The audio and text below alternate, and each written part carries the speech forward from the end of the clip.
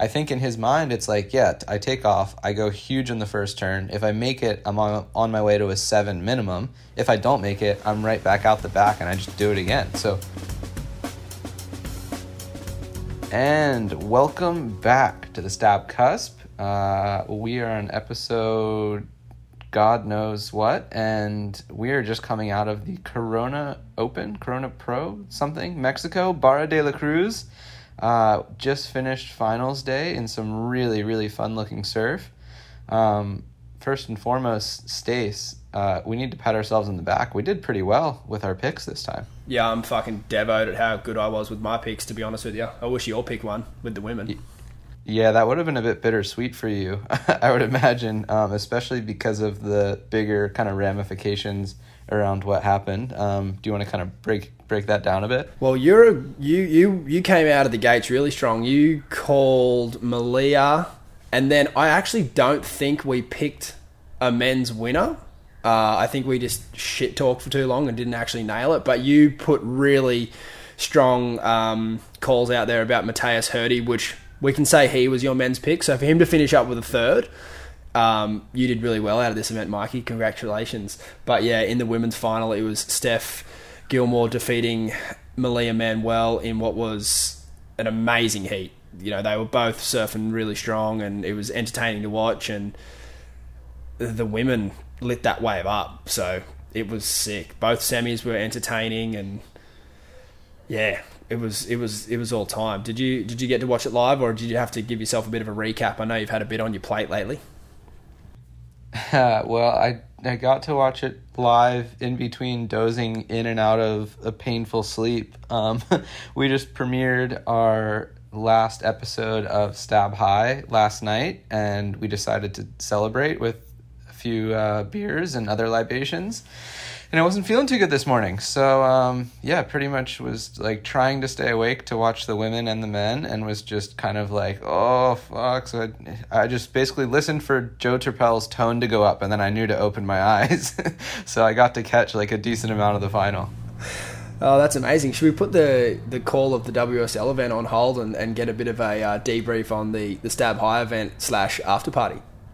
That sounds pretty interesting. Yeah, it was we did a quote unquote live premiere, similar to what we do with Surf 100, where the surfing is pre-filmed, pre-packaged, but it's presented as live by live hosts. So we had Dylan Graves, Nathan Fletcher, Coco Ho hosting the show, and we got to show the last day of competition where all the scores went back to zero.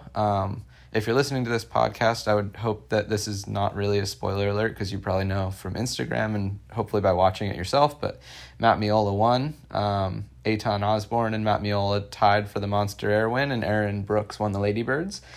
And yeah, it was just a pretty amazing final, I thought, because we were there for 10 days and we saw a lot of good airs go down, but like the finalists really clicked into gear on the last day and like landed some big airs. And yeah, it was a really cool show. And then after the fact, we just went out and, we've put months and months into this thing and a lot of late nights and everything. So we just wanted to blow off some steam. And yeah, I think we can say that we did that. I ended up basically homeless at the end of the night, and my buddy Jack and I, who also works for Stab, formerly known as the Intern, had to find ourselves a hotel and ended up getting denied by one place, and then had to walk across a highway in San Clemente and climb a fence. Eventually we stumbled into a couple beds. So, fucking yeah, rock stars. That's a hell one. Wow. Well, with New South Wales in a hard lockdown and me being on the south end of the Queensland border, those kind of stories are pretty few and far between at the moment. So hearing that story gives me hope for the future of having a few tins with the lads down the track. But nah, good on you. And yeah, the whole team definitely deserve it. That looked like a massive effort. And the surfers too. The episode was sick, and good call tying the Monster Air between Eitan and Matt. Like, if you couldn't put two more different airs together, I don't think, and then try to compare them. It's impossible. Those two airs should not be compared, as much as we try to. They were both amazing. Yeah, well, I'm glad you thought so. There's definitely a bit of polarity in what people thought. Height versus what I guess we're calling magnitude, which is, kind of like projection times speed times whatever, just the impact of an air. But yeah, the surfers voted, and it was a split decision, 9-9. So there we are, tie for the Monster Air. Do you reckon there was any kind of weird political strategies going on in the back rooms to like sway votes? There might have been, but what I know for sure is that Matt Miola wishes that he'd voted for himself, because he told me last night that he voted for Eitan. And he's like, fuck, if I just voted for myself, I would have won. Who did Eitan vote for? I'm not sure. Oh, that's classic.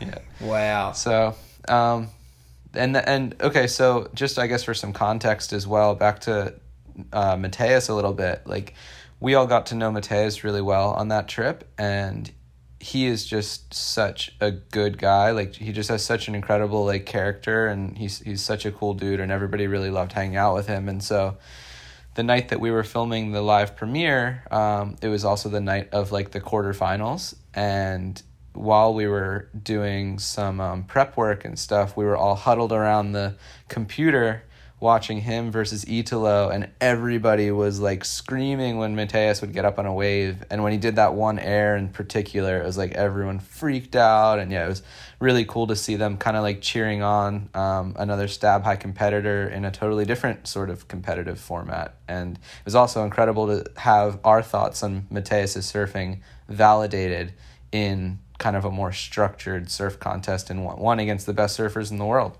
And you know, like I said in the last episode, like I could see him doing 2-3 airs on a wave, and he did that multiple times at Barra, and he just, yeah, basically showed that he's pretty much ready to surf at that level. I think, that being said, the one part of his surfing that didn't quite have as much bite as the CT guys was just his rail surfing.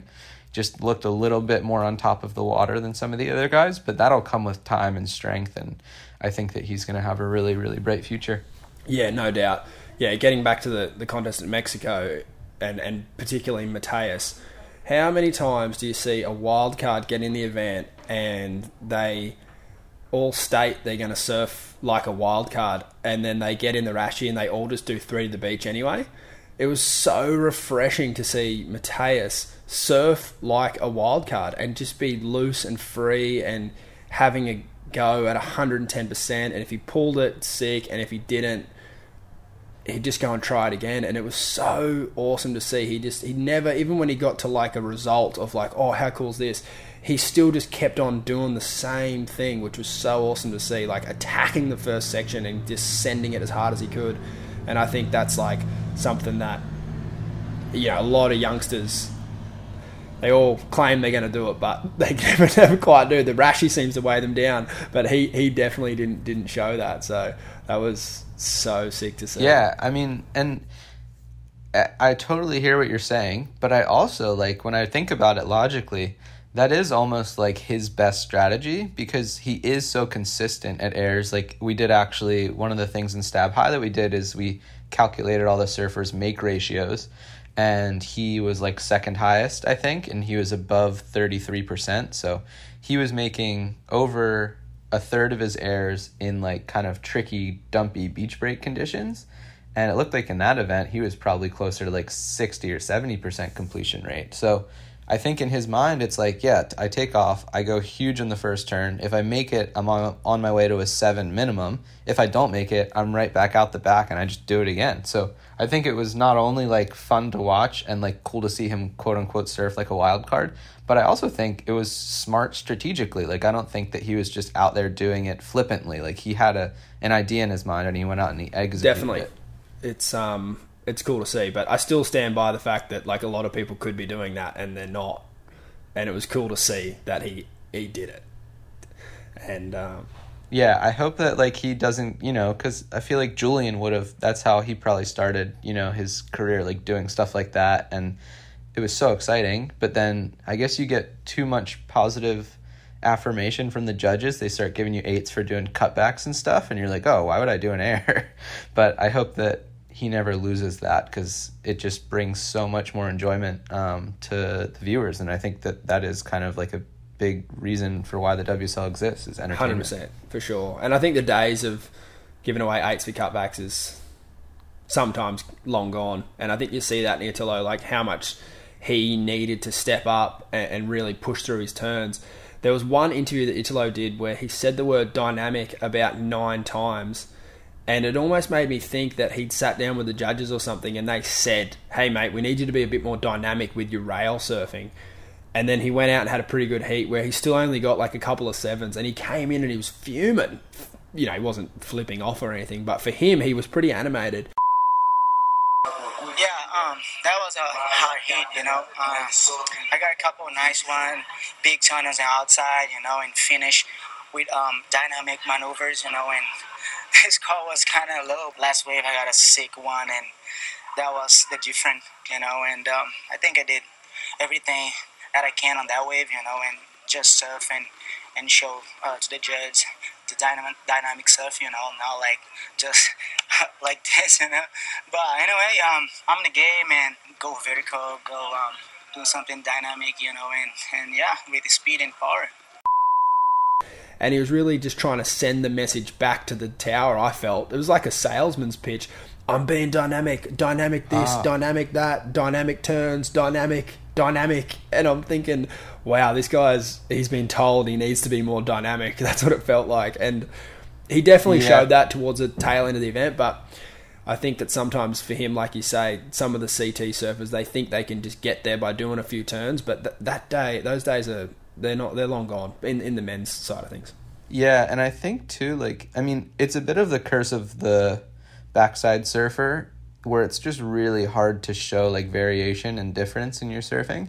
But I don't need to see Italo do 8 turns on it, right? Like, I don't really get much out of that. Like, I even thought in his heat against Slater, I thought Slater was getting like underscored. Like, Slater, to me, I think Slater and Mateus to me were the 2 most fun surfers to watch in this event.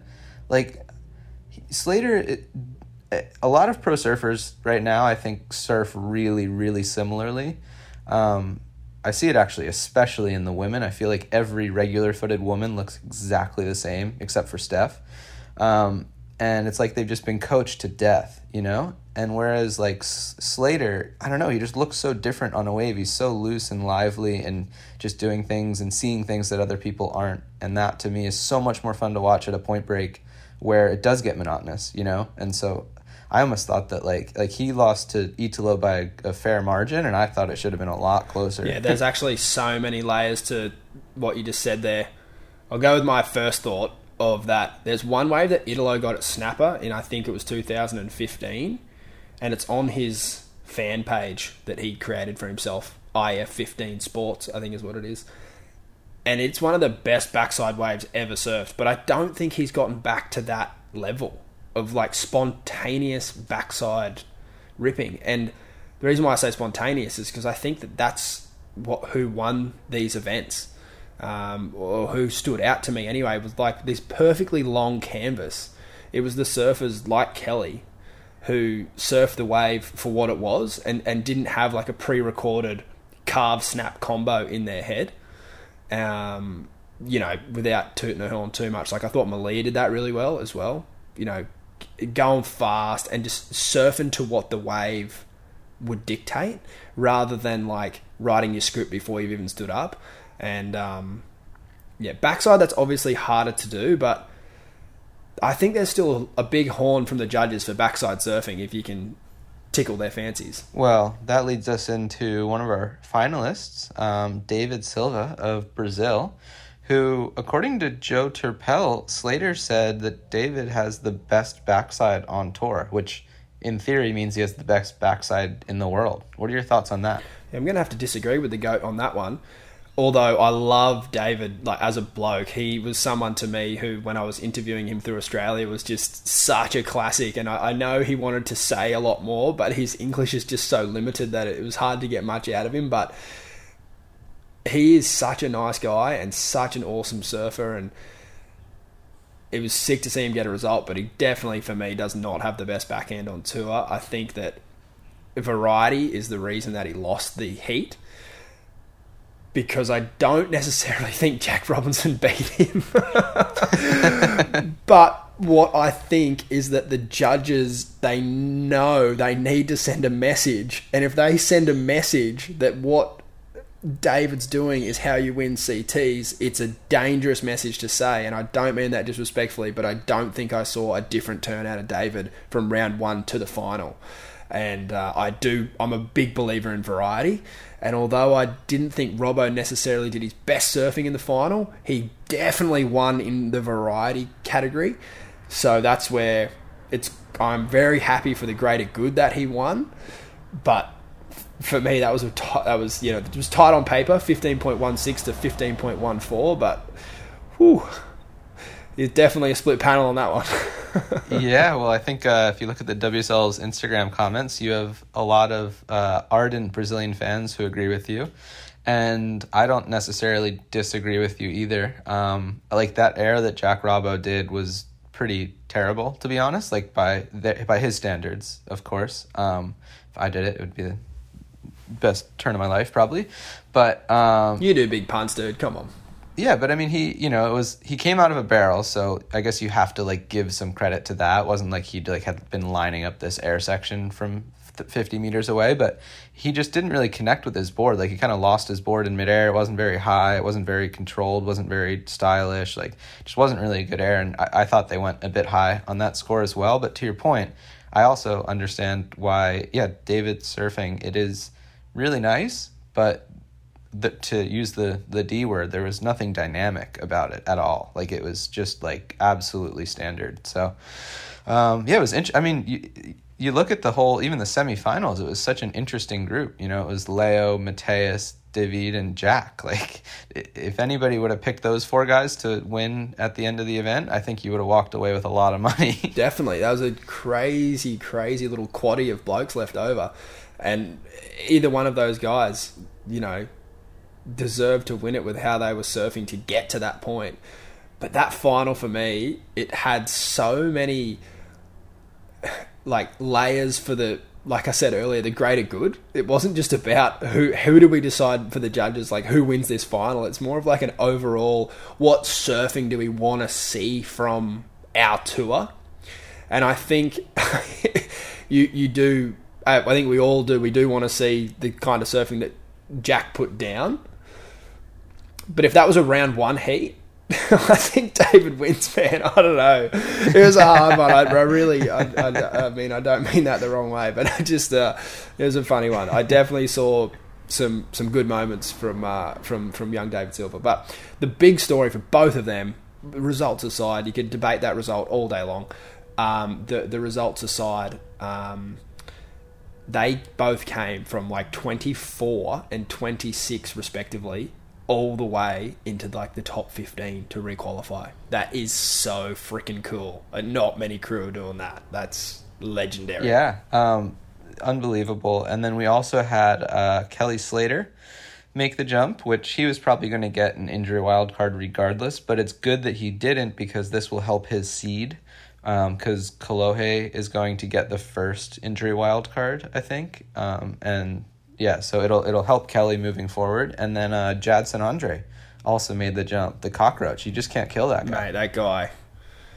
Talk about stepping up when it needs to be done. That's so cool. And on that too, like Jack Robinson, just what is it with him just leaving it to the last event? The last second. He loves a buzzer beater, and he loves bringing it home in the last event. He obviously did it at Sunset to qualify, and now he's done it in the last event, with his pet event being cancelled right before his very own eyes while he was there. Obviously, the news of Tahiti being cancelled is not breaking news, but you know, at the time for him, that would have rocked his world. He would have been putting a lot of eggs into that basket, and then to have that whipped away from you and be like, nah, this is your last chance. For him to pull it off, like, that is so cool. Like, what a cool story. Good on him. Like, that's so next level to think about. I think we could say that you are basically the biggest factor in all of that. Oh, Christ. I don't know about that. You can take responsibility for Jack's win. Oh, No, you can. You're it's the true. journalist. I'll let you write that story. I'm not gonna lie though. I definitely it makes the 13-year-old inside of me pretty giddy, because I do love those little stories that you hear that might get passed around at your local sports club. And yeah, I've got one of them, like, I gave Jack Robbo a go on one of my boards, and then he liked them and he went and ordered a few more and won a comp. Like, it definitely gets me stoked for sure, but I'm definitely not the biggest factor in it. I think the work that the athletes put in is, you hang out with those crew and you see how much they want it, especially Jack. He's in the prime of his career. He's focusing so hard. He's putting all of his energy and thought into it. There's a lot of people that helped Jack to get where he got to, and surfboards definitely are a big part of your solutions to fixing problems. But I think Jack, he's been on this journey for a while now, and he deserves all the credit for this one. He's had a lot of support, particularly from Volcom, Matt Bemrose, and then obviously over there, Leandro Dora, who's Yago's dad.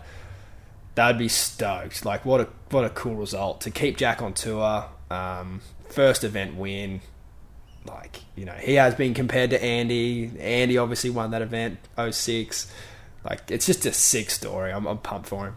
Yeah, but I don't think we can downplay the impact of the Sharp Eye. And, I mean, it just... Their legend is just growing by the week. I mean, in this event, on the men's side alone, they had Felipe, Kanoa, Morgan, Jack, Rio, Leo, and is that it? That might be it. But that's 6 guys. I think Miguel has been riding their boards a little bit as well. Maybe not on the team, but definitely getting a couple. Yeah. It's pretty unbelievable, and pretty much everybody that gets on them sees an instant surge forward, right? Like, I mean, we saw it happen to Kanoa. We saw it happen to, right now, Jack, obviously. And who else have we seen? Morgan. Joanne DeFay. And Morgan. Morgan's a different... I mean, he's number 4 in the world going into the fucking WSL finals. Like, you know what I mean? It's pretty unbelievable. So I think that there's a bigger story to tell there as well, and I'm going to be working on that. My surf nerd mate, Lincoln Ether, put a thing on his Instagram this morning, which I haven't fact-checked, but I'll lean on it, and that's Sharp Eye have 50% of the people in the Rip Curl WSL finals. Oh, I just sounded like I was on a broadcast then. They're dominating. Like, the team at Sharp Eye, Australia and America are dominating, and like, that is such a powerful thing for that brand to have boards coming out of either side of the Pacific that are going really good, and everyone's ripping on them. It's pretty sick. I got one and in Bali too. I got one in Indo, and it was amazing. In Bali. Yeah, you did. Yeah, exactly. So yeah, Rio's attest to that, and he was amazing at this event as well. Although he did do one thing in his heat against Philippe, which just freaked me out and made me want to slam my laptop on the ground. He got a wave with like 40 seconds to go, stood up on the wave and needed a 4, did 3 mediocre turns, got to that middle point of the wave where it gets a bit fat, looked out over the back to see if there was another set, and then proceeded to finish his wave. Grom, that's your last chance you're going to get. You're not going to get another wave, and you've just done 3 turns. It doesn't matter if Philippe's up on the wave behind, dude. You need to finish your wave as best you can. Okay. I have a thought about this, actually, because when you first told me about this, I was like, yeah, that sounds so stupid. It's your last wave. But then I went back and watched it, and I thought about it, and I was like, wait, this is actually genius. I know what you're going to say. And well, I'm going to say it anyway. I ain't copping it. Is that... So he had, surfed his way to maybe the score already at that point. Maybe it was like a point shy, right? So by looking... Well, there's your kryptonite right there. If you already think he got the score, looking over the back does nothing for you. And you need to fucking do an air on the inside anyway. I know what you're going to say. Well, yeah, but if he sees that Felipe is on a wave behind him, he knows that there's a possibility that Felipe is going to better his current situation, which means that he would need to push it way harder on the inside, versus if he just needs to get that 4, he can just safety surf his way. I think it was genius. You've already fucked it. If you've looked over the back, you're telling the judges one thing, and that's you're scared as fuck. And that, I ain't buying into that. He already, like you said, he already had the score. He needed a 4, did 3 turns out the back. He's locked it in. You need to keep pushing because you want to assume that Philippe's out the back going to town. He only needed to better a 2. If he gets a 4 and then you need a 6.5, your little cheese whiz there, reverse on the inside, isn't going to matter anyway. So you might as well be toweling up the wave from start to finish. That just, oh man, that killed me. But I'm frothing to see him win. That was sick.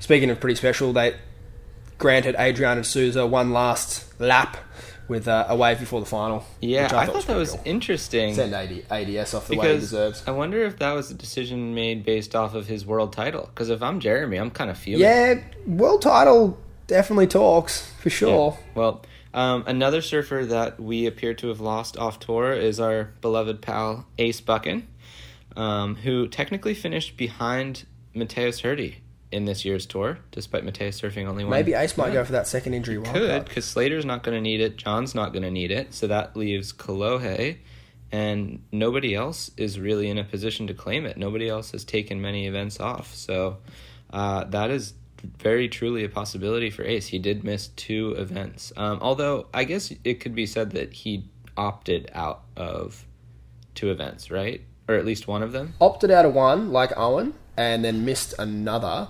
However, I've got to correct myself there. These wildcards are no longer injury wildcards. That must be stated. These new spots that they're allocating on tour are wildcards. So that's where our conversation about Malia has a lot of validity, because they're the first ones that aren't qualified. However, given the year that everyone had and whatnot, like you said, there could be some empathy given there. But as far as being injured and applying, I think like a surfer like Nicky Van Dyke and Ace Buchan are kind of in that same category, in that, yes, they missed events due to injury, which is very unfortunate, and you never want to be missing events because you're hurt.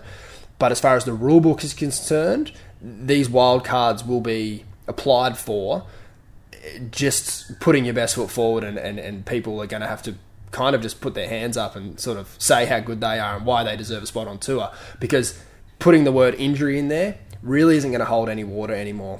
These spots are opened up for everyone. In a sense, I get the idea that the WSL is really just doing that to kind of cover them a little bit and to like give them more ultimate decision-making power. I do think that it would be absurd if they didn't grant a couple injury wildcards, at least one to the men. There's no way that Lakey Peterson doesn't get one. You know what I mean? Like, Lakey Peterson 100% is going to be on tour next year. And Kolohe Andino 100% is going to be on tour next year. And that's based on their competitive history multiplied by an injury that took them out for the majority of the season. But you're right that technically the WSL does not have a defined number of wildcards to go to a specific type of surfer for a specific reason or whatever. So they do have a lot of decisions to make. So, yeah, I guess that brings me to another award that we should, I guess, talk about, which is the Rookies of the Year. And that would be Isabella Nichols on the women's side, who finished within the top 9, of course, so she's going to requalify. And Morgan Sibilic on the men's side, who just went above and beyond everybody's expectations, maybe 2 or 3-fold, and found himself 4th in the world behind the Brazilian trio, and he'll be surfing in the Lowers WSL finals. Incredible for both.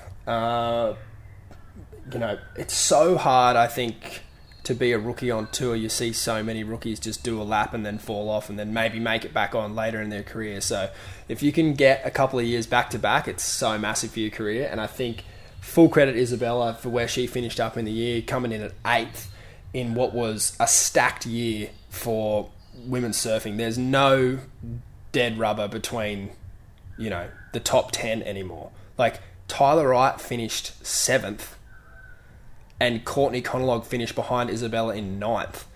So you think about the company that she's in and the total points that she accumulated and where her competitors finished around her, that's next level. So crazy performance from her from start to finish to keep her nerve as a rookie, and yeah, good on her.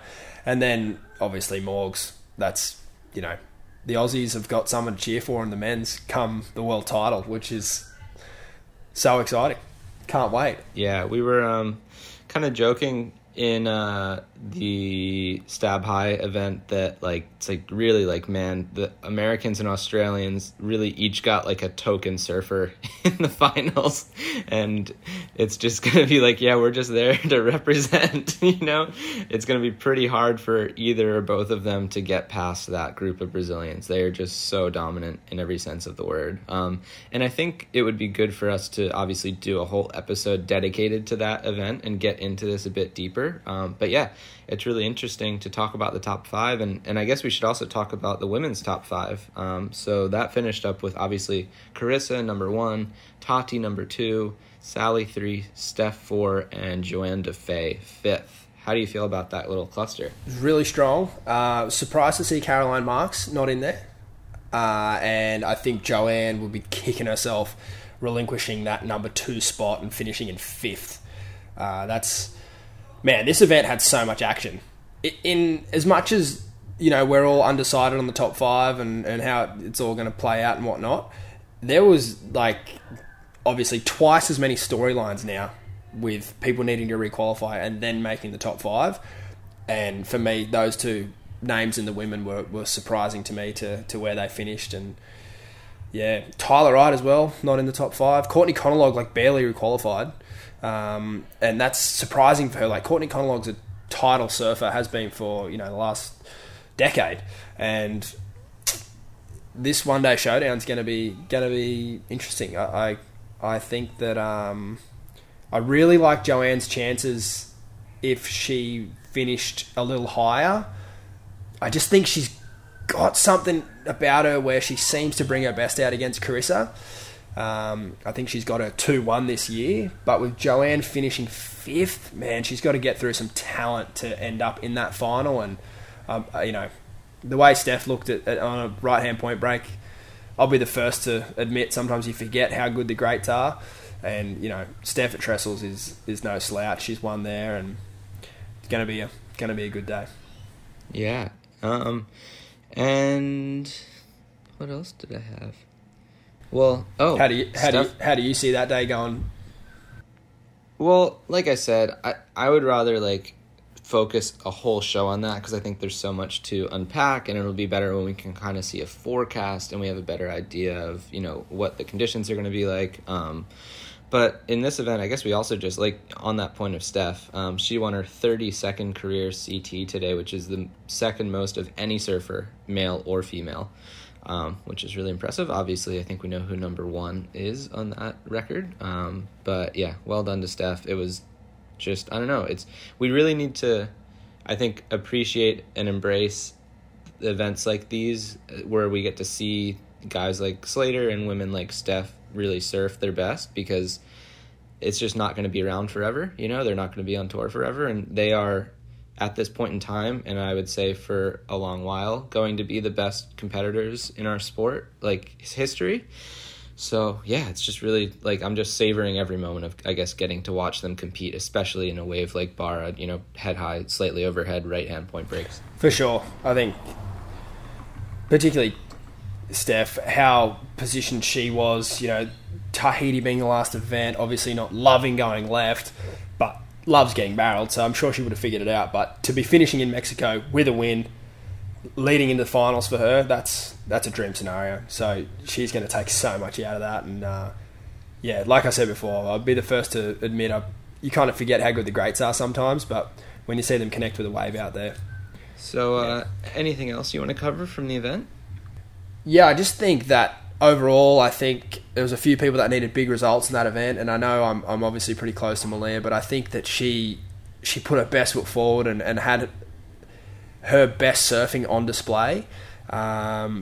She got the help of Uncle Reynos Hayes over there in Hawaii and abroad, and she used him here at this event to help her get through the week. And I just thought they did amazing at dissecting the lineup, and Malia's so clever at picking apart waves, and with the Andy jersey on and stuff, yeah, definitely every wave she was riding just felt like it had so much in it, and that was a cool story for me. Obviously, I've worked with Malia for the last 4 years and pretty close to her, so to see her pull up short was definitely heartbreaking, but just overall, I thought her performance was so strong, and she had the hardest route to the final, and yeah, put her best surfing on display. So I think that for me was a good storyline, and the time difference is pretty bad for me over here, so found it hard to get back to sleep a few times, but there was definitely some sick heats. I thought it was interesting how in the final, Malia, first time she ran around, she got stuck standing in the rocks for 2 minutes, just waves washing over her time and time again.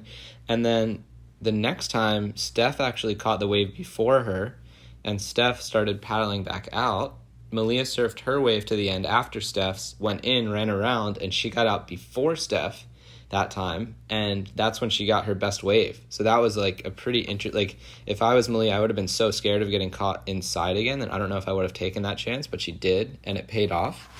And then, man, she just, that last opportunity that she got with a few minutes left in the heat, it looked like a really nice big wave, and looked like her foot just slipped off. So I don't know if just needed a little bit of wax on the pad or what, but yeah, how did you feel watching that happen? Oh yeah, that was heartbreaking. But if I'm honest, I think that wave just kind of fattened out, as those bigger waves sort of did. If you didn't get the barrel out the back or a big blowtail or something on that first section, like, I don't think a carve was going to get the score required. But never nice to fall on a set wave. But I think that the wax was probably melting off that black deck grip, so it probably didn't matter. It looked pretty hot, and I think by all accounts, the effort that the surfers were putting in was maximum capacity, with sort of, the water's like a bath over there, or can be, and the summer air as well. So yeah, I think maybe some tired legs, but I think the opportunities she gave herself throughout the heat were,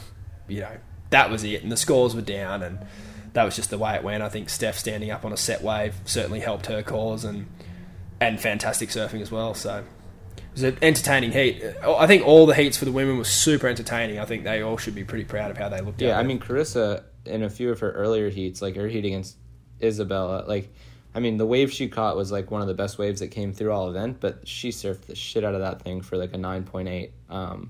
And then to your point though, in the final, when I was seeing the scores on their first few sort of waves come through, and Steph just kept getting like a notch up on Malia, like whether or not you actually thought she was surfing better than her, I was thinking in my mind, like, man, Malia's going to have to do something different if she actually wants a chance to win this heat. And I was thinking, like, if you were her coach or whatever and that was happening, like, would you have had a game plan where, if Steph's getting 8s and you're getting 7s or whatever, that you need to go find a barrel? Because there were good barrels out there. And I was thinking, like, if I'm Malia, I might just go sit super deep and try to do something that has not been done in this heat, a la Jack winning that other final.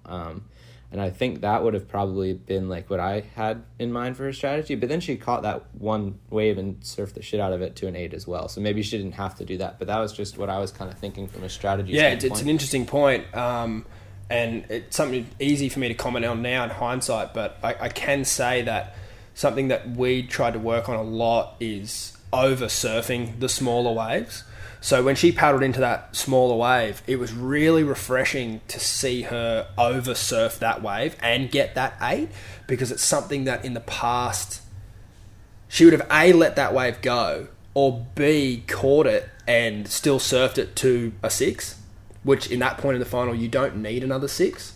And it was sort of something that we'd picked up on at Honolulu Bay and Snapper and a few of these other waves that are similar, and it's like, You don't need to repeat your score. Rather see you fall on the first section or continue to build momentum as you go. And I think you saw that on the 827. Like, the surfing on that wave was tip-top. 4 vertical snaps followed up by a huge carve and finished off strong on the closeout section. I think that, for me, strategy-wise, was sort of similar to what you're saying. Like, either sit deep or rip the shit out of a small one. And with 11 minutes to go doing that, I put her in a really good spot for the rest of the heat. It didn't turn the heat, but it put her in the conversation. Steph had an 8.5, Malia had an 8.27, and it's almost like, well, you just need to hope you get another opportunity with kind of 6 or 7 minutes to go, because Malia was certainly out of rhythm at the start there. So to see her put herself back in rhythm that way, pat on the back. But pat on the backs don't really matter when you're not winning the event and you get knocked off tour. So it's a hard one it's a hard one to digest, and you can follow process and you can follow these things and you can read your books and do your shit, but at the end of the day, these results have consequences for these people, and it fucking sucks and when you lose. It's interesting too, like the psychological aspect of that, like the idea of over surfing a small wave, because like just theoretically, right, if they had had less swell today, right, and that wave that Malia caught was a set, she would have been more scared to surf it the way she did. And then on the other hand, if the waves were bigger, the sets that they were riding today that they were maybe like safety surfing, they would have felt more free to like let loose on those. And it's just, I don't know, it's just such an interesting thing. Like when I see somebody take off on a set in a contest, I get nervous. I'm like, don't fall. Like that's just my natural instinct, is because the wave is so good that if you just don't fall, you'll, get a score or whatever. But it's just crazy. Like these guys and girls are so good. Like if they just like surfed freely all the time, like it seems like scores would just come in so much more, like big scores would come in so much more heavily. They do for the surfers that do that, and that's why they get those bigger scores, and that's what the judges want to see. They want to see instinctual surfing. They don't want to see you stand up on a 9 and surf it to a 6. And it sounds dumb to say that, but it happens a lot. And getting back to like Malia's psychological framework, again, it feels weird sort of talking about it being so close to her camp, but I don't know many better people in the world on or off tour that can identify a good set wave than her. She is world class, top of her field at identifying the right wave. So when I'm her coach trying to tell her, hey, pick off a small one and rip the shit out of it, that doesn't sit well with her. That's like, no, I don't want to pick off a small one. I want to sit and wait for a set. She's like a Hawaiian, purebred, wants to be on the best wave. And it's like her dad's like that, and all her family and friends are like that. But strategically in a heat, sometimes you need to do that. So there's a lot of layers to it. And I thought she did that really well in this heat to get her back in the conversation. So I think you can take a lot of positives out of that. But like I said, she's still entering the US Open in September, and that fucking sucks. Well, I think she's won that event, hasn't she? It's a QS though, Mikey. There's such a big, like, you go from the CT to the QS at 28 years old. It's not cool. So we'll see how that plays out. All right. Well, I think that's it for Mexico. It was a crazy event. So much happened. I mean, the fact that it just turned into the last event of the year, huge bombshell on surfers and fans alike. I'm sure it was a little bit disheartening for the surfers that kind of got the shit end of that. But I guess at least we got to have a tour this year. They can't be too upset. They got a fair crack. They got 7 events. Everybody, had the same opportunity. So I guess at a certain point it just is what it is. But yeah, now we're heading into the last event of the year in just a few weeks now. It's really not too far off. So I guess we'll be chatting sometime in the near future. I look forward to that a lot.